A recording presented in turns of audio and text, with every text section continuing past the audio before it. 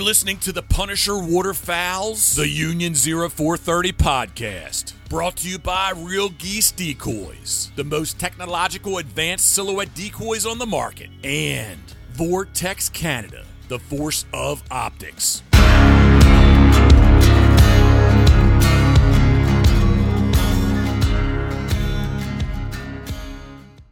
Hey, everybody. Welcome back. Union 0430.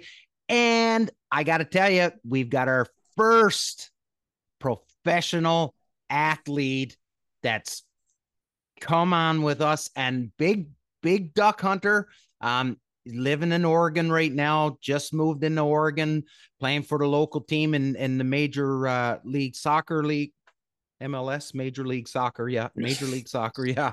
I was like Major League Soccer League is what I was about to say. But we've got David Bingham coming to us. He's a, like I said, not a big deal, but he's a professional athlete. So we've got David joining us, coming to us from Oregon, and it's just him and I tonight as the boys are scattered all over the place. But it's going to be fun, and we're going to dig into David and his waterfowling career when he's not being a goalie for a professional soccer team. So David, buddy, thanks for coming on. I know we were going to try and get you on a couple of weeks earlier, but American Thanksgiving and everything, and trying to make our schedules work. So thanks, man, for having some patience with me and finally able to get you on. No, glad it worked out. Thanks for having me. Yeah, no, absolutely. So, buddy, first things first, World Cup is on the go right now. I got that. So I'm Canadian, right? Grew up playing hockey. That's the only thing I know. So I've only gotten into soccer because my daughter plays some pretty competitive soccer now. So I'm starting to get bit by the bug. So this is the first year I've ever watched any World Cup soccer, and I'm getting everything from her. But I got to ask your opinion. Like Ronaldo sits yesterday. Like, what are your thoughts on sitting Ronaldo? But that guy that took his place scored 3 goals, so I guess it's not that bad. Yeah, I mean it's always a double-edged sword, right? If you sit him, you're getting slack from someone. Yeah, and then I mean the guy did, of course, he played well, but at the end of the day, it's like you're taking one of the best players out in the history of the game, so it's challenging. And yeah, I mean, not many people would have done that. No, absolutely. So, David, buddy, I don't want to say like it's weird or it's strange or anything like that, but following your social media, like it is 2 totally different worlds. You are soccer player and a duck hunter. There's no in between on your side. Like looking at your social media, there's no gray area. You're playing soccer. When you're not playing soccer, you're chasing birds. Where did this, love of chasing birds come from?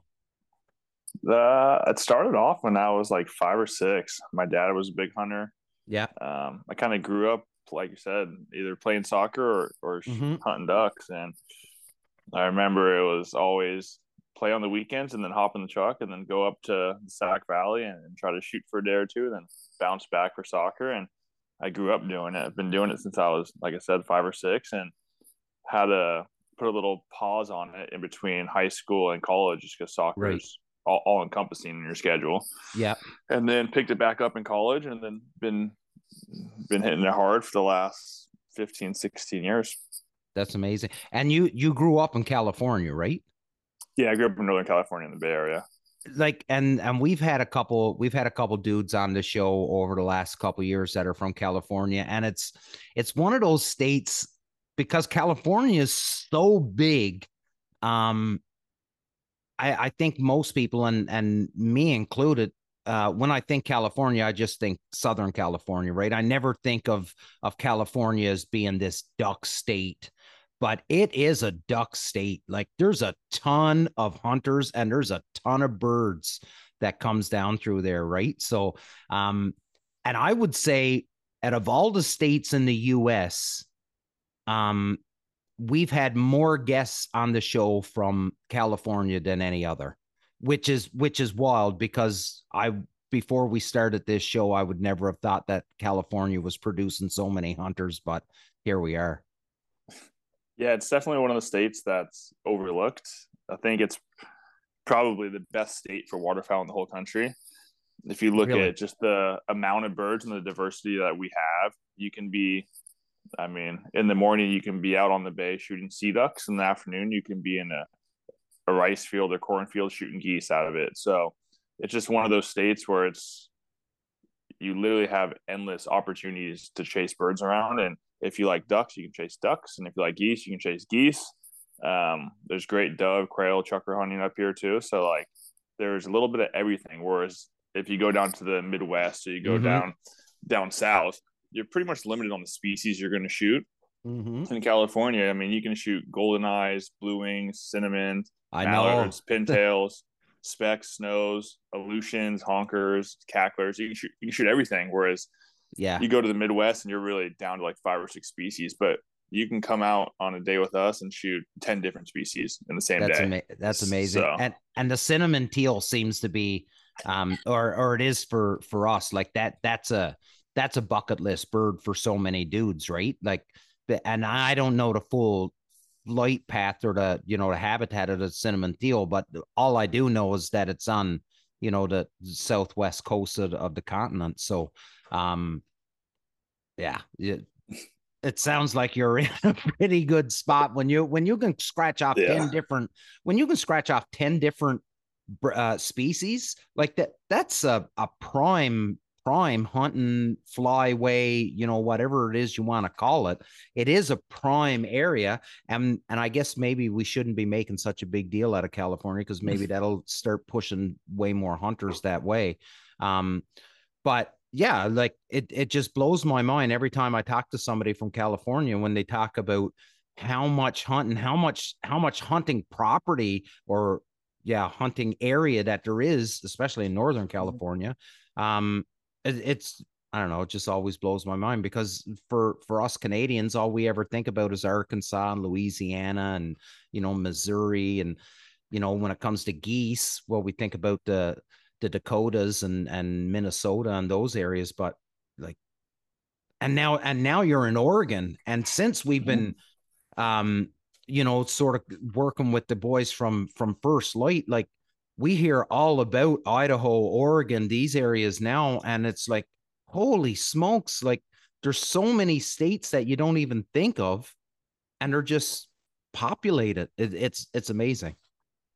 Yeah, the West Coast is definitely big in waterfowling. I think you go up to Eastern Washington. I mean, they probably have the best mallard hunting in the entire country. I mean, it blows Arkansas away. You go up there and it's incredible how they shoot consistently. Yeah. How many mallards they hold. And then you come into Oregon, shoot a lot of mallards in November. Then you're shooting a lot of widgeon, pintail, teal, kind of December, January. And then you go to California and it's whatever you want, you can find it. Like this is, see if you can see this. This is one morning. Where's my camera? Yeah, I got you. Look at that. There you go. Trifecta in one morning down in California. And it's not uncommon for guys to go out and do stuff like that. Maybe amazing. Not daily, but every month in California to do something like that. And it's definitely one of those special states where, like you said, people think about like Arkansas and all those places to shoot geese and that nasty cement mud. Well, in California, you go out in a t-shirt and lay in the field and put your spread out. You drive your truck in the field and put your spread out, and you can just hammer them. And it's definitely overlooked, and it's definitely competitive. There's a lot, like you said, there's a lot of guys up there chasing birds, and a lot of land's locked up. But it's if you can find the right spots, it's definitely a great spot to go. Yeah, no doubt. Well, do you follow a gentleman by the name of Matt Judy on Instagram? Anyways, he's in Washington State, and the hunts that he does. And when you brought up the mallards, and it wasn't so much mallards, that it's the widgeon that I say. I've never seen so much. Killer. Holy smokes, man! It's insane the amount of widgeon that those guys get in Washington. Yeah, I'm not positive, but I think he's on the west side of the state where they Yeah. get a lot of rain, and they're shooting those like big grass fields, kind of maybe clover fields that kind of get that little like 2-3 inches of sheet water in it. Yeah. And yeah, like you said, he puts on a pretty good show. I mean, Yeah. he smashes widgeon pretty good up there, and I know he chases them kind of like you said into Idaho and everything, and he's a widgeon specialty kind of guy. And then so you go to the eastern part of the state, it's just mallards. If you saw a widgeon, you'd be surprised. Like it's just all really? it's all mallards. Yeah. Oh wow. Oh, that's crazy. And so Oregon now, like if you're looking, because when I think of Oregon, all I think of is evergreen trees. Like I don't think of Oregon as a big agricultural state. Is it like, is that what's holding the birds in there? Is the agriculture, or is it just like a land of 1,000 lakes? Yeah, Oregon's unique, man. It's not like California where you have thousands and thousands of acres of ag land like it is in Washington. I think Oregon is unique in the aspect of you have the rivers. A lot of the refuges up here you can't hunt, so it's not like the refuge I'm used to in California. Yeah. The refuges up in this area are closed zones essentially. There's a couple you can shoot, but majority of them are closed zones, so those hold birds. Like I said, you have the rivers, and there's a lot of like winter wheat fields up here, a lot of clover fields, right? And then we also have flooded corn here as well, so you kind of get a little diversity. There's no rice up here, but right, little diversity. You can be chasing in the cornfield, and then the next day you can be on the river shooting. So it's definitely different than I would say Washington and California, where they kind of have like massive ag plots going on. Yeah, we don't have that, but Oregon has some pretty cool like niche kind of hunting that's definitely takes some getting used to, but it's definitely, I think it's really, really fun to learn. If you're a duck hunter, it's great. Well, that's a good point. You just brought that up, and so for a fellow like you, where you grew up in California, cut your teeth in California, well, you learned how to duck hunt in California, carried that into your adult years, and now you're at a California or an Oregon. You've got to do a total reset now and relearn for that area, because some people just don't get it, that there's some things that you can carry with you from state to state, province to province, country to country, but you really got to reteach yourself now and relearn how to hunt in Oregon, right? Oh yeah, it's totally different. I think you said it best.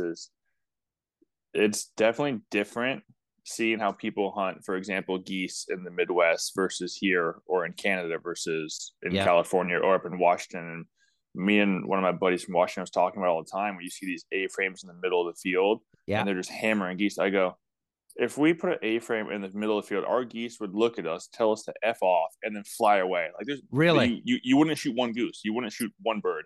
And it's like, you see stuff that works there, where if you come to the West Coast, there's no chance you're shooting birds out of an A-frame in the middle of the field. I don't care how you brush it. It's not happening. Really? No. They'd hit the field, laugh at you, turn around and fly away. There's no chance.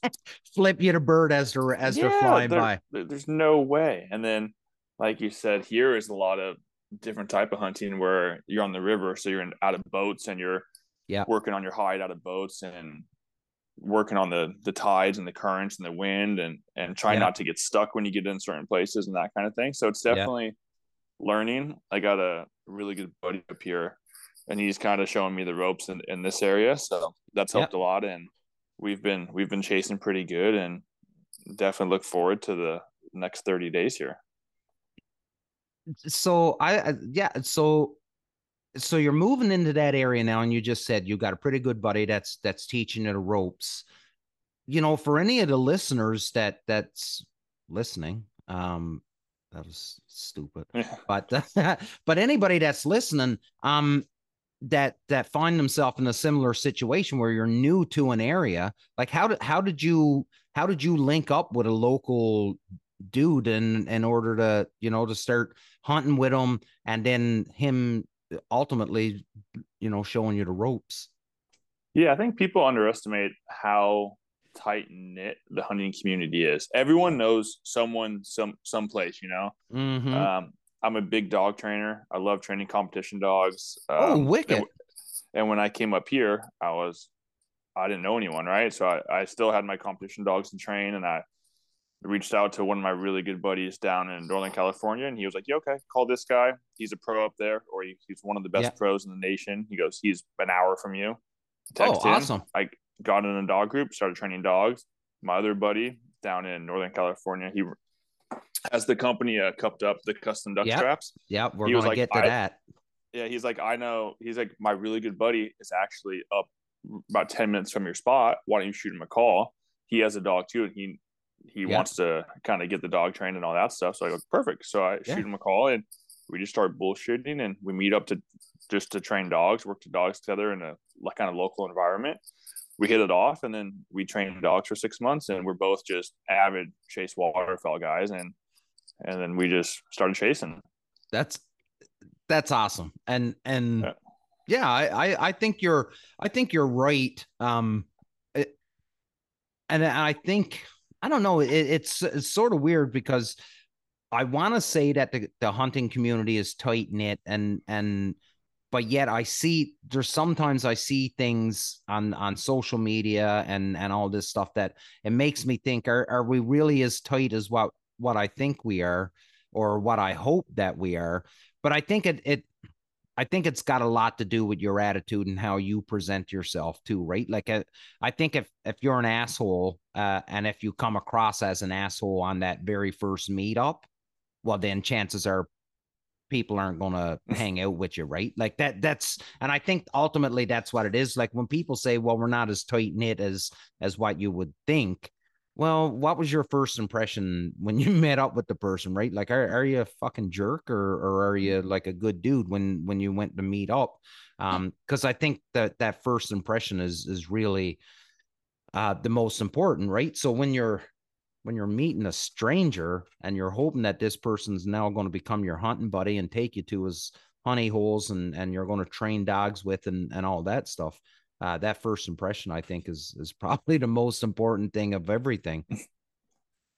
Yeah, I mean, I think there's a couple of things that go along with waterfowlers and kind of what you hit on of people saying we're not that tight knit. Well, I think if you look at the generation kind of before me, it was very respectful, and you would have friends, and they would take you to their spot, you would take them to your spot, they would have you over for dinner, you would bring something to dinner. If someone's bringing something to the table, if they take you to their honey hole, you're not then going back and taking your friends to that honey hole and blowing their spot up. You're not doing that. Whereas nowadays you look at everyone's trying to, I feel like, especially waterfowl hunters, the younger generation, they want those pictures. They want birds on the ground. They want all the straps full, but they don't want to do the work for it. They don't want to. They don't want to get up at 3:30 and go scout when the tide's high so they can drive around to see different spots. No, they just want to be told where to go, shoot their 7 birds, and then get out of there. But that's not how it works. It's a grind. You gotta put the miles in. You gotta put the scouting in. You gotta put the 10 hours making your boat right. You gotta make your custom blinds that you can walk in and drop wherever you want them. Yeah, you need to have a hedger to trim cover so you look natural. You got to have all these things, but it's work, and you have to bring something to the table. And no one's just going to have someone that tags along, doesn't bring anything. That's not how it works.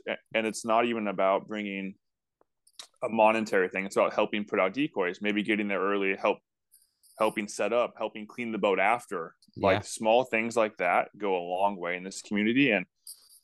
And it's something that I think the younger generation is definitely missing out on, is kind of the respect and the work ethic that the older generation had of waterfowlers. And if someone's saying, hey, we need to leave at 4 a.m., okay, well, then you're there at 3:40 asking, hey, what can I do to help you? Do you need help? Do you want me to bring breakfast? Do you need help with your dog? Does your wife need help with X and Y? And it's those kind of things that I think go a long way. And even inviting people over to your house after a hunt. Hey, why don't you guys come over? I'll cook dinner for all you guys. I appreciate you having me out. Just small gestures like that go a long way, that absolutely I think we need to get back to. You know what? Really good point, because if I was to say, in my experience, the biggest thing that I look for when it comes to like help would be to scout, because I always find people always skip out on the scout, right? Nobody wants to go scout. Like I find most people don't mind helping you slug decoys or grass in a boat or any, but it's the scout that people just like, I don't want to go scout.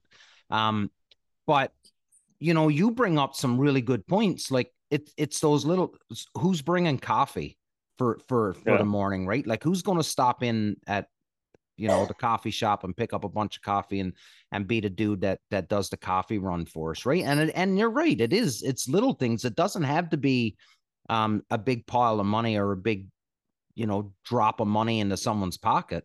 It could simply be, hey, listen, I'll get coffee. I'll be the coffee guy for the rest of the fall, more or less. You know what I mean? And then everybody does their little piece, and that's how. Well, you're a professional athlete, so it takes a team, right? Like it takes a village in order to make it happen. So and I think that's unlike any other hunting. And I'm not a big, I don't do a lot of big game hunting or anything like that. It's mostly just ducks and geese for me. But I don't think there's a partnership or a team aspect much like it is for waterfowl hunting, because you need so many different people to bring so many different things to the table in order to make it work. Yeah, definitely. I think especially when you're getting into, like, if you're like, I'm a big goose guy, that's like, if I had to pick one thing to only chase, I'm chasing geese. It's massive. And like you said, it's not about having the most decoys or having the best stuff.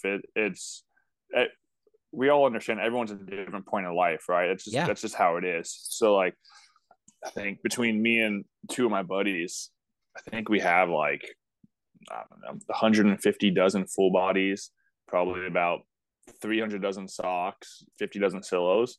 Mm-hmm. So like, we have the gear, but we can't put that out ourselves. It's just not how it works. It's about finding guys who are willing to get up at 3 a.m., be there on time.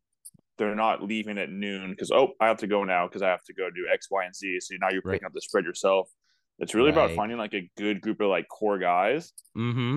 And then we have our good group of core guys, and obviously we're always welcome to bring guys in, but it's hard to find guys that are willing to do the same amount of work and not just show up for the hunts and then leave. Like you said, like the scouting.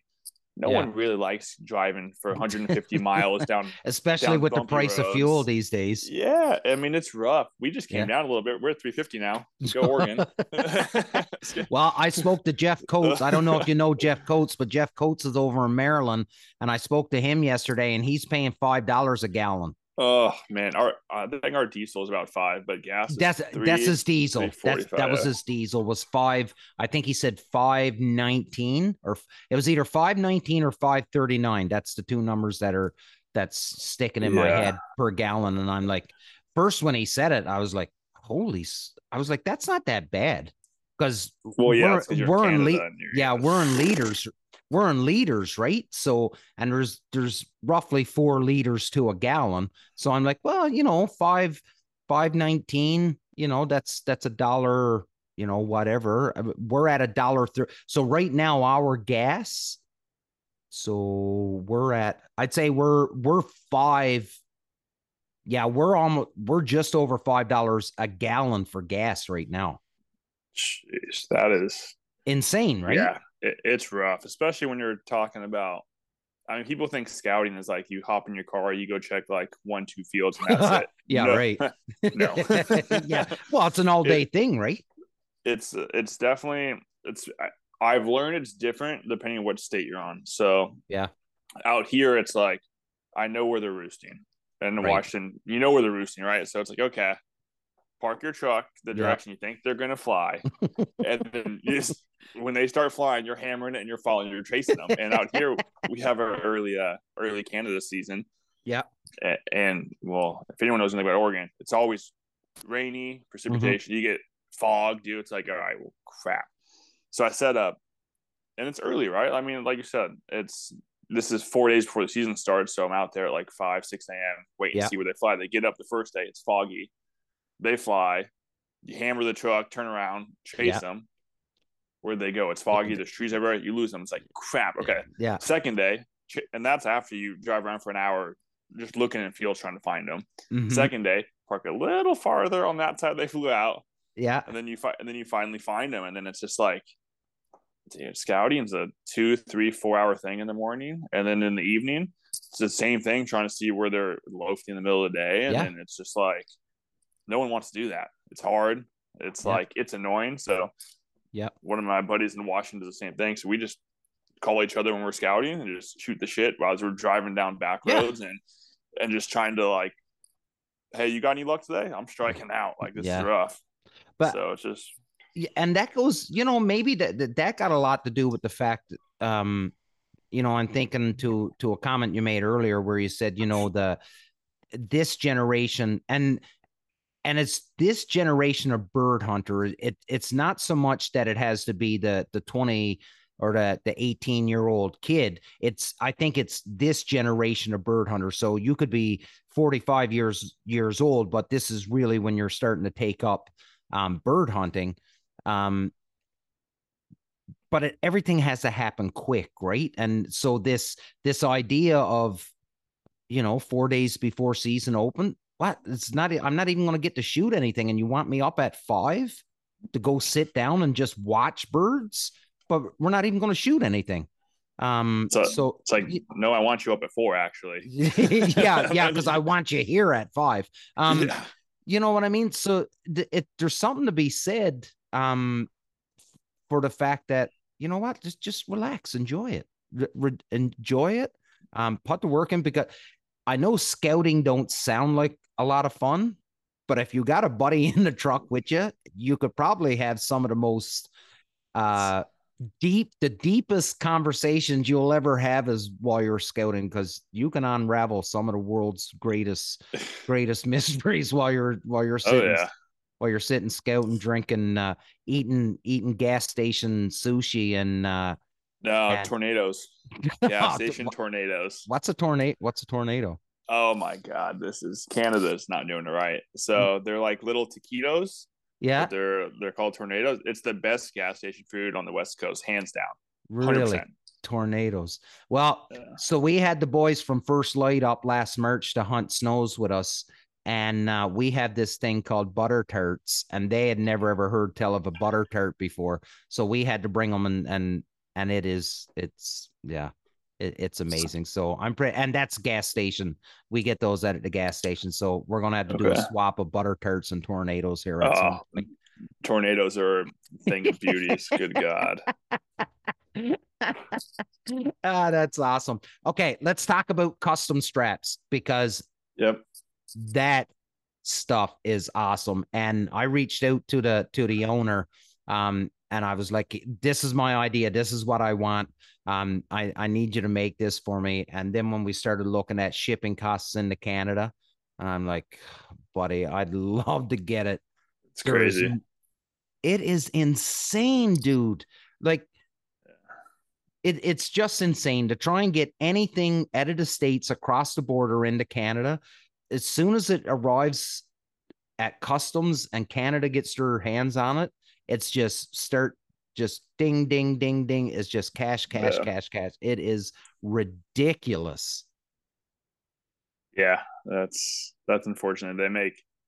He makes some of the best straps I've ever seen. And not only just like the cool nuance of like a custom strap, but also the utility of it.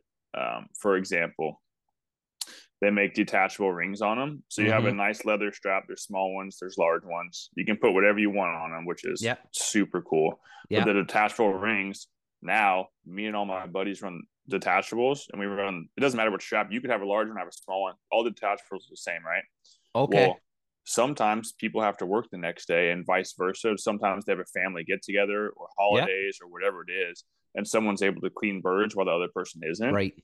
Great. Well, just hand me the detachable. I'll take it home. Oh, by the way, here's one of mine. And you just flip-flop that. You flip-flop back and forth. And it's great. Like in my goose trailers, we have J-hooks on them. You take the detachable on, hang the bird in the goose trailer, you grab another one, off you go back out, or however you want to do it. Yeah, makes sense. the utility of them is definitely undervalued. Yeah. Their look and their aesthetic, it's killer. Like I have one picture, I think I have like, we tried to hold up, I think it was like 20 something honkers. I mean, big boys, one strap. It took 3 guys to lift it. Yeah, I was going to say. Strap's good. I think we've put 80 snows on one strap before. Really? Doesn't, easy. No problem. That's insane. I have up here, I have small ones with me. Yeah. We had 30, I think I had 30 cacklers on it around my neck. Let's see if I have a photo. You keep talking. I'm going to find the photo and I'll bring it up. Yeah. And it's just like the way they're able to customize them and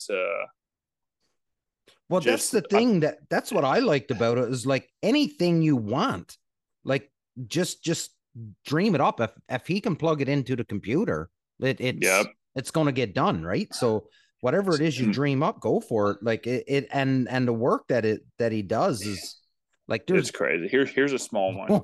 And those are just all cacklers. How's your neck even holding that? You're just holding them and you're helping. Oh, I have another one that's worse. Look at, and this is okay. So this is one strap. You can't even, it takes 2 of us to lift them. That's some big Canadas, buddy. They're big, and it's no problem. Obviously we're sitting around a campfire drinking. It's like, how many can we really put on it? Like how many can we do? And now becomes a competition. Yeah, I mean, we've put on some crazy numbers where it takes 4 guys to lift the strap up, put it over your back. They don't break. They're great. Yeah. Like you said, they're great for the wall too. I'm building a duck lodge up in Northern California right now, or I should say down in, because I'm up here. Yeah. In Northern California right now. Yep. And I'm gonna have like a wall with like certain straps on it because they're great for the wall. They're great in the field. Mm-hmm. If you get the detachable ones, you don't even need to take the strap in the field. If you're just shooting ducks, you can just pull off one detachable, hook it onto your blind bag, and then when you get back, you can put it back on. Like they're super versatile, which I think is undervalued, and the price is killer compared to like these other ones from the stores. It's like, well, those are going to die in 2 years. These are good forever. Yeah. So and you brought up the fact that like they're so versatile and the utility of them and all of that. As a group of people, like waterfowlers, like getting stuff to make life easier and the dumb stuff down for us, that's always that's the catch, right? People are always saying what's going to be the next big thing for a duck or goose hunter, right? And it's got to be something that saves you time, makes life easy for you. And when you talk about these straps, how he hasn't blown up yet, because and you're 100% right, like this is getting handmade. The price is right compared to what's coming out of the big box stores and stuff that you're going to have to replace. Well, you're not doing multiple hunts with 20 giants on them. You know what I mean? Thanks, babe. Yep. Girl. Oh, that crown. Canada. Yeah, buddy. It's Canadian. See? Yeah. And I was in Missouri. I'm ex-military, so I was in Missouri at Fort Leonard Wood training bunch of years ago, and I was in on base, and I was picking up beer, and they had Crown Royal, and it was expensive, and I'm like, why is Crown Royal expensive? Like that, but it's an import, and Crown Royal it is good whiskey. I just didn't realize that it was a big thing in the States, and it is. Yeah, it's my waterfowl. It's my waterfowl. Oh yeah, tank. That's it. Well, it's not bad. I mean, on the West, I don't know what it is on the East Coast. On the West Coast, it's between like $19 and $23 usually for a bottle, which isn't terrible. I mean, no, that's not bad at all. In comparison, it's pretty similar with like Jack Daniels. Is the best way to say it, or comparable to like I think Bullet is a little bit more by like a buck or two, right? But it's that's the waterfowl. That's the winter drink. Yeah. Maybe the bottle, maybe it was a special bottle or something then, because it was expensive. Like it was way more than like $20 for the bottle. Like it could have been the reserve one or something like that. Maybe something like that. So here's one for you, because me and my buddies, we love this whiskey that comes out of the States, but you can only get it in the States. It can't get it in Canada. So anytime anybody goes south of the border, we're always bringing back a bottle of it. And it's Bird Dog whiskey. And we love this stuff. And so many people are like, it's shit. Hold on.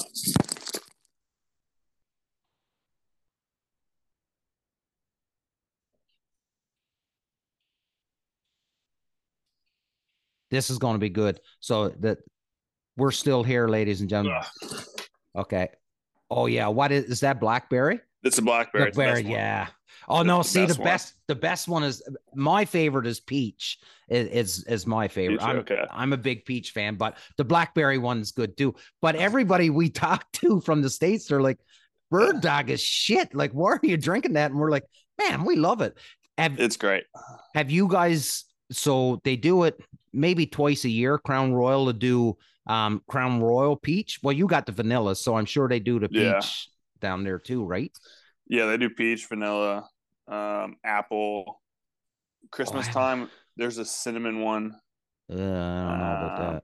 The Bird Dog has a whole bunch of flavors now. They have like peanut butter chocolate, strawberry, cherry. I've tried the peanut butter one before. It's all right for like dessert, but I always put like, so if I have the blackberry one, I just put in like blackberry sparkling water too. Yeah. Killer. Yeah. Killer. That's great. So there's so the peanut butter one is good, and then there's Screwball, which is a peanut butter whiskey. That one's good. But there was a really weird buddy of ours brought one back. It was a Bird Dog one, and it was nasty, man. Like it was bad, and it was some funky flavor, but it was nasty. Wait, and I can't. Was it the jalapeno one? Like jalapeno something? I saw it at the store and I looked at them and I was like, I want you to be honest with me. How is it? How is it? Yeah.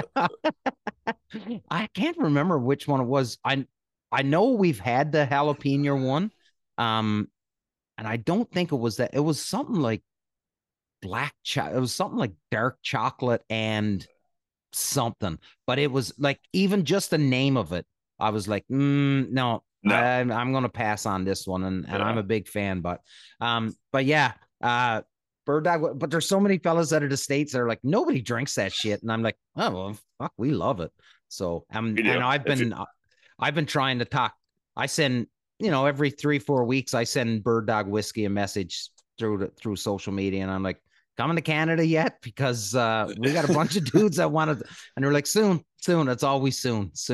Yeah. But we never. Hopefully we'll get it in sometime. Hopefully. Yeah.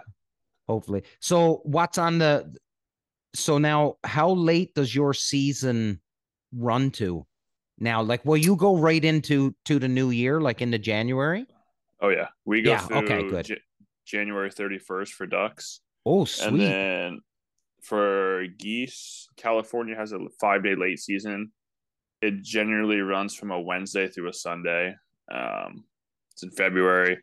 Yeah. Up in the north coast of California, you can go till March 31st for late season. Oh, smokes. For Oregon, it goes pretty late too for late season. I'm not positive on that one, on the date, but it goes pretty late. Oh, wow. And it gets pretty gnarly. What's your season for MLS? Like, if memory serves, you start in like April, right? We start in January for preseason. Oh. And then this year, our first game is, or this coming year, our first game is the end of February. Okay, end of February, and then runs till November. Oh shit, that's a crazy long season. Yeah, but it How does. How many games do you play a week? One game a week? Between 1 and 3, depends on the time of year. Right. Wow, that's insane. That's a crazy long season with a lot of, you're talking possibly 3 games a week. Yeah, certain weeks. Jeez, that's nuts. It's a grind. You go from chasing birds, which is a grind, into that, and it's like, oof. Wow. And then, so, you're in the Western Conference. So, and I can just imagine that there's a ton of teams, but like, how many teams are in your conference? Because that would, and you'll only stick to the West Coast, right? Like, you'll probably like 1 game or 2 games here or there that you'll head over to the East Coast, but you're not doing cross country trips every week, right? We're doing we come to the East Coast, I would say probably 8 to 10 times a year. Because the conferences keep expanding because the league's growing. So Yeah. I think we had 12 last year, maybe 13. Okay. So, for example, like Nashville was in the West last year, Right. even though it's all the way out there. So, but then we also went to New York, went to Toronto, we went to Florida, we go to Kansas City, we go to Minnesota. Both those two teams are in the West. So it's like, we're traveling a lot. Wow. I would say we're going from like the West Coast to the East Coast back to the West Coast probably 6-7 times a year with like a 3-game week kind of a thing, or depending how the schedule lines up. But it's a lot of travel. You're just on average, you're gone at least every other week. Wow. Sometimes we'll leave on Thursday, get home Sunday morning at like 4 a.m., depending where we're playing at. And then we're back to work on Monday. So it's just like, it's travel, but to be fair, we're all used to it. We've been doing it since we were 15. Right. So it's not new to us. It's just when you say it to other people, they go, that's a lot of travel. Yeah. But for us, it's just normal. Okay. Yeah. Fair. For you guys, but then, while I'm ex-military, so, I did a lot of traveling. For us, the biggest was our wives, right? Because for us, we could care less because we were always with our buddies and we were, we sort of knew what we were getting into. It was the wives. Sometimes they didn't really didn't know what they were signing up for. Right. But that's when, that's the way we used to always, we knew you had a good one when they could put up with the amount of time that you were gone and they still like to see you when you come back. But now I'll tell you this, since I've retired and I'm home all the time, now my wife tries to kick me. She's like, don't you want to go away hunting for a week or something like that? And I'm like, yeah, actually I do. I actually do. Yeah. So perhaps I'll book a trip and I'll go away somewhere. She's like, yeah, because you're just in my face all the time now. And she done almost 20 years of me being gone all the time. And then now I'm in her face all the time. Yeah, she's like, it's time for you to go away. Go see your buddies for a couple of days or something like this. Perfect. Yeah. Yeah. So that's what you got to look forward to, buddy. It's not all that bad. I promise you. That's cool. Like, and when you said you were in Toronto and even Montreal, like, what do you have? Like, what's your schedule? So let's say you land in Toronto for a Saturday game. Okay. Like, do you show up in Toronto on Friday and get used to and in the hotel and getting used to everything, play Saturday, and then Sunday you're on a plane to the next game? Is that how it works? We will actually fly in Thursday for a Saturday game. Okay. And if we're changing 2 time zones, we'll come in 2 days early. Right. We'll train in the morning, local. We'll go from the training facility straight to the airport, hop a flight from the airport, land, usually get in at because of the time change, around 10. We'll have dinner, wake up the next day, train, treatment meetings, dinner, and then play the next night. Go straight. So if we play at 7 p.m. in Toronto, we'll get done at 9:20, 9:30. Yep. We'll leave straight from the stadium, go back to the airport, and fly straight home. So we'll land on that kind of trip. We'll probably land at about 2:30. Yep. Okay, so trying to plan a hunt while you're in Toronto is no good, because I'm literally 2 hours away from Toronto, right? I'm nowhere, just down the highway. So planning a hunting trip while you're in Toronto, that's no go, eh? No, that's a no. And we also play in the middle of the year too, so it's not even hunting season at that point. True. We start. But usually we're on the East Coast. They try to do it so you're not doing it at the end of the year, so you're doing it August and before. Okay. Yeah.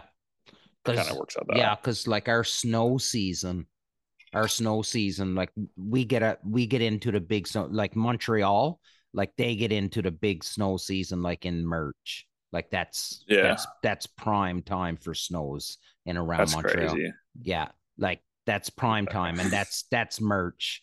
And Montreal, that area around Montreal, that's insane for snow geese. Insane. You guys are no plugs and e-calls, right? No plugs. No, we have to have plugs. We can't have the extended mags, the extended tubes. But we can use e-collars. We can use e-collars, but no plugs. Or we have to have plugs in our guns. Yeah. So we're only like 3 shots, right? Yeah. That's California's no e-calls, and you have to have a plug in. Ooh. 3 shots, even in conservation season. They call it conservation season. Wow. It's not convert. No e-collars. Yeah. Plugs in. If you could run e-collars and run extended in California, it would get quick. Dumb. Yeah. I'd like to try it. Like I really would. I'd like to be able to go on a hunt one time and I don't like how many shells can you put in a gun that's got the extended tube? Like what are you putting in there? Like 10, 12? I think it goes from 8 to 12 depending. All you big boys shoot 12 gauge. I shoot a 20 gauge. So that's what I just switched this year. I just switched this year to the 20. And Phil, one of the guys that's on the show here with me, and Dave, my business partner, he dropped down to a 28 this year. Those are expensive to shoot. Shells are expensive. Well, finding the shells was the hard thing for him up in Canada. Like he just couldn't. He had a really hard time trying to find them up here. But yeah, like he dropped down to a 28. I'm shooting a 20. Our other buddy Phil shoots a 20. Yeah, and I don't think I'll ever go back to a 12. To be honest with you, I sold all mine 5 years ago. Oh, really? I don't own one now. It's only 20s. Wow. What are you shooting for? Like, what's your go-to? This year, the last 2 years, it's been the SB3. Yeah. Before that, though, I think it's the best waterfowl gun ever built. They stopped building it. It was the A400 Light in 20 gauge. Yeah. Beretta discontinued it because it wouldn't cycle low base shells. Yeah. So they kicked it out. I've been trying to find another one ever since because I had one. Yeah. And then I still have it. I got it all custom done. It's all like white now for like laying in snow spreads. Oh, sick. It's sweet, but it's actually right behind me on the bed too. But I've been trying to find another one. I can't find one. That's what I shoot an A400 now. That's what I was a newer one. Yeah, So it was crazy here in Canada. So I couldn't even get one in Canada. The only one I could find was the Upland, the A400 Upland. Like I couldn't even get anything in camouflage. But it's okay. I'll probably go Cerakoted anyways. You go get your gun. I'm gonna grab a beer. It's literally right here. Yeah.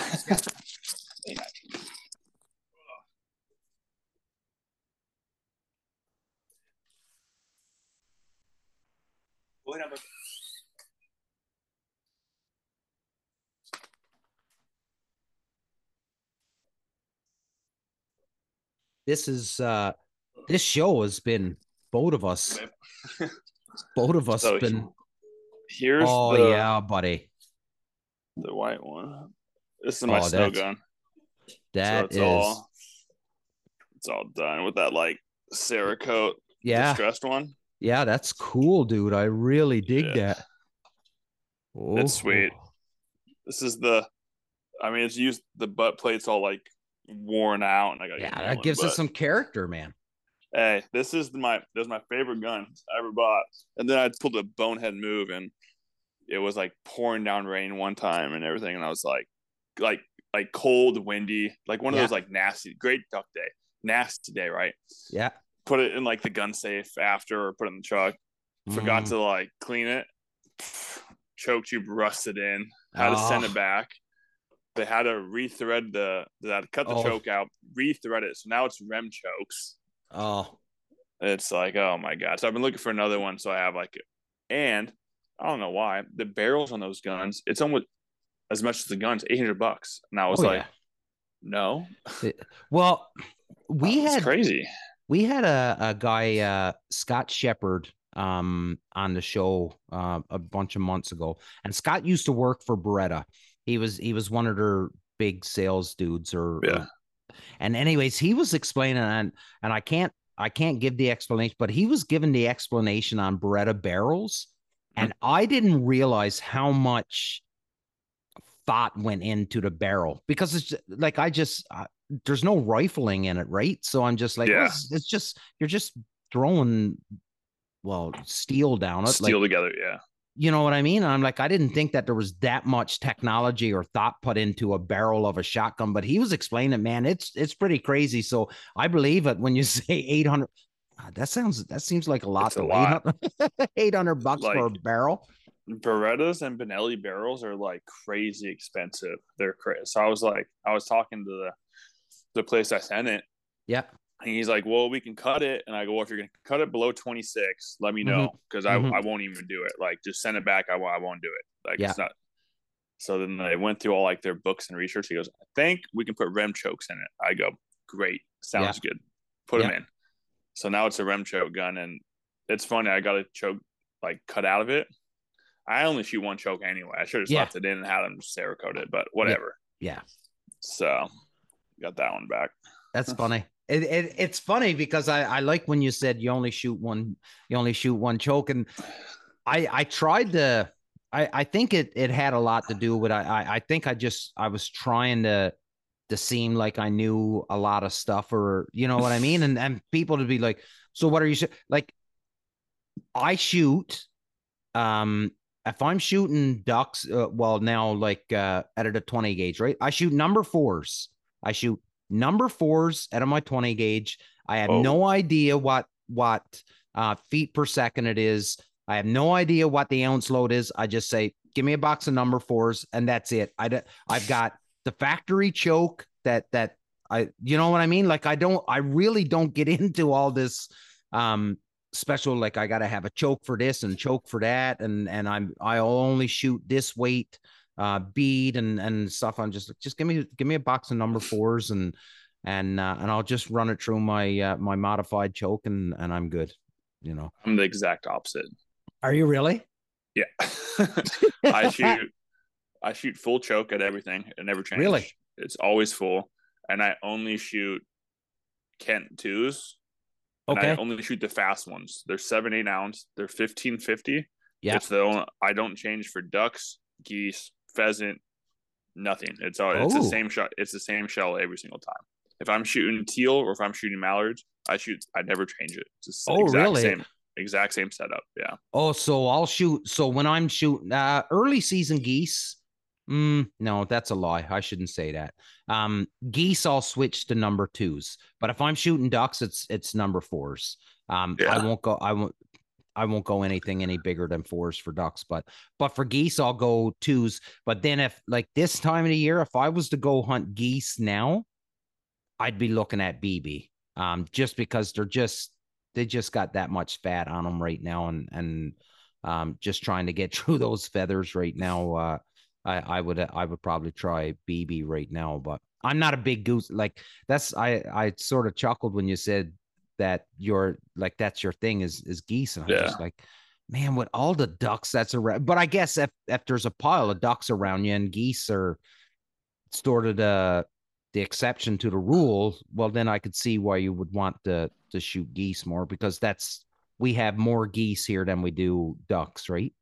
And I would pick a mallard hunt over anything in the entire world. Oh yeah. You got to come to the West Coast. Yeah, the Northwest it's wild up here. I mean, I would say the main duck in Washington is mallard, 100%. I don't care what anyone says. The eastern part of Washington shoots more mallards than Arkansas, 100%. Really? They shoot more. Yeah, they smash them. It's crazy because everyone talks about like going to the timber, and like shooting mallards there. Yeah, but they don't realize that when they really stack them up there, they're shooting rice fields out there. Right. They're smashing them out. Yeah, don't get me wrong. There are some unreal timber hunts, but when they're really putting piles down, they're shooting them out of rice. They're not shooting them in the timber. Right. So it's just different. And you come out to the West Coast, like especially if you go to Eastern Washington, you're shooting in corn ponds, and I'm telling you, it's the best. There's one place in particular up there. It's called Eagle Lakes Lodge. Yeah. It's the best mallard hunting in the whole U.S. And I can't be convinced otherwise. It's unbelievable. Wow. Like unbelievable. That's an impressive statement to make. Like, and I have buddies that go down to Stuttgart and do all these things. Yeah. And we all talk about it, and we're all on the same thing. Like this one area in Washington, and the owner's name is Mike Bernson, and they have it down to it. They have it down. Like if you took 6 buddies out there, that's Eagle Lake, you said? It's called Eagle Lakes. Yeah. I'm gonna look them up. It's the best waterfowl hunting for mallards in the U.S. Wow. And I will put money on it. Like with anyone who wants to, like, oh no, the South, no, there. Wow. Hands we down. Didn't get a chance, and just because I heard your dog clicking his nails as he's coming in. So what are you doing for competition dogs? Labs? Yeah. So yeah, here. This is Nitro. Nice. This is my competition boy. Off. Run field trials. Yep. Do some hunt tests for fun, but mainly field trials. Yep. How's he doing? He's doing good. He's a puppy still. He's 2.5. Oh wow. He's a baby. Yeah. I have an older dog, Bandit. He's retired. He ran hunt tests. He was a master hunter. Okay. But this guy's gonna run field trials. That's more his speed. Okay. Yeah. And then we have the truck dog. Fred, here. You had the what? The truck dog? Truck dog. This is Fred. Oh. Hey, that's a good looking boxer, buddy. Brindle boxer. Yeah. Good boy. Off. Yeah. That's the truck dog. Awesome. That's awesome. The field trial. So my dog's sire was the all points champion in the States. This is 2022. So I'm going to say 2018, 2019. He was the all points champion in the States. Way cool. Tucked away at River's Edge, I think. I don't know what his call name. I don't know what his call name was, but anyways, yeah, amazing dogs. And I'm just a regular dude, and my buddy helps me train. Who he could be a pro if he wanted to, but he sticks to the amateur side. And I haven't even scratched the surface on her potential yet. She's a high speed dog, and I'm a low speed kind of guy, so I don't think I've even come close to what she's capable of doing just because of her pedigree. But it's fun. It's definitely fun. Oh yeah, buddy. David, buddy, we're at that hour mark, and I could stay on here and chat with you all night long because it's been a fucking good time. It's been fun, but I find most people, after they listen to my voice for about an hour, then they tend to get a little bit. All right, it's time for you to be quiet now. So, buddy, thanks so much for coming on. I really do mean that, and I'd like to give you an open invite anytime you want. Like, don't wait for me to reach back out to you. If you ever want to jump on, bring some of your buddies on, and we just shoot the shit and talk about you smashing mallards, I'd be all for it. No, it sounds good. I'll definitely I'll be down in California soon and talk to my buddy Steve down there. They kept up. Talk to him. He's definitely, and don't get us wrong, we'll shoot spoonies too out in California. So watch out. Hollywood. Hey, they both got green heads. That's right, buddy. Awesome, dude.